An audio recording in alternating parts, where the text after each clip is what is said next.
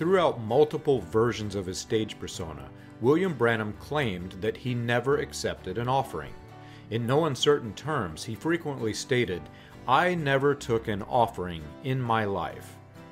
It is very deceptive, however, since others collected the money for him, and he also frequently mentioned the collection plates being passed.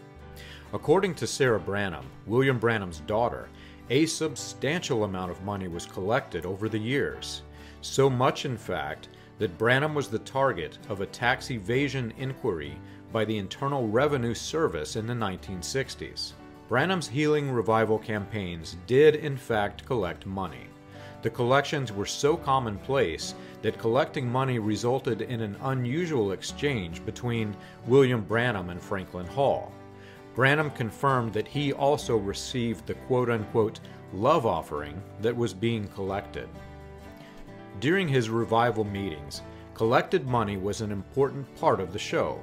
Offerings were generally free will, and according to those involved, they were very generous.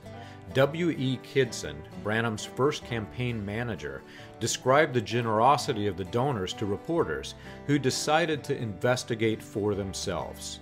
To their surprise, they learned that Branham had collected a large sum of money, and suitcases were full of money.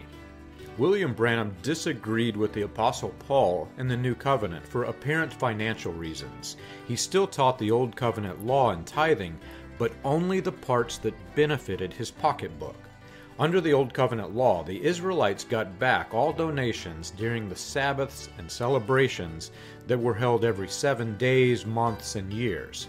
On the year of the Jubilee, the priest kept only what was needed to live, and the rest was given back to the people. You can learn this and more on william-branham.org.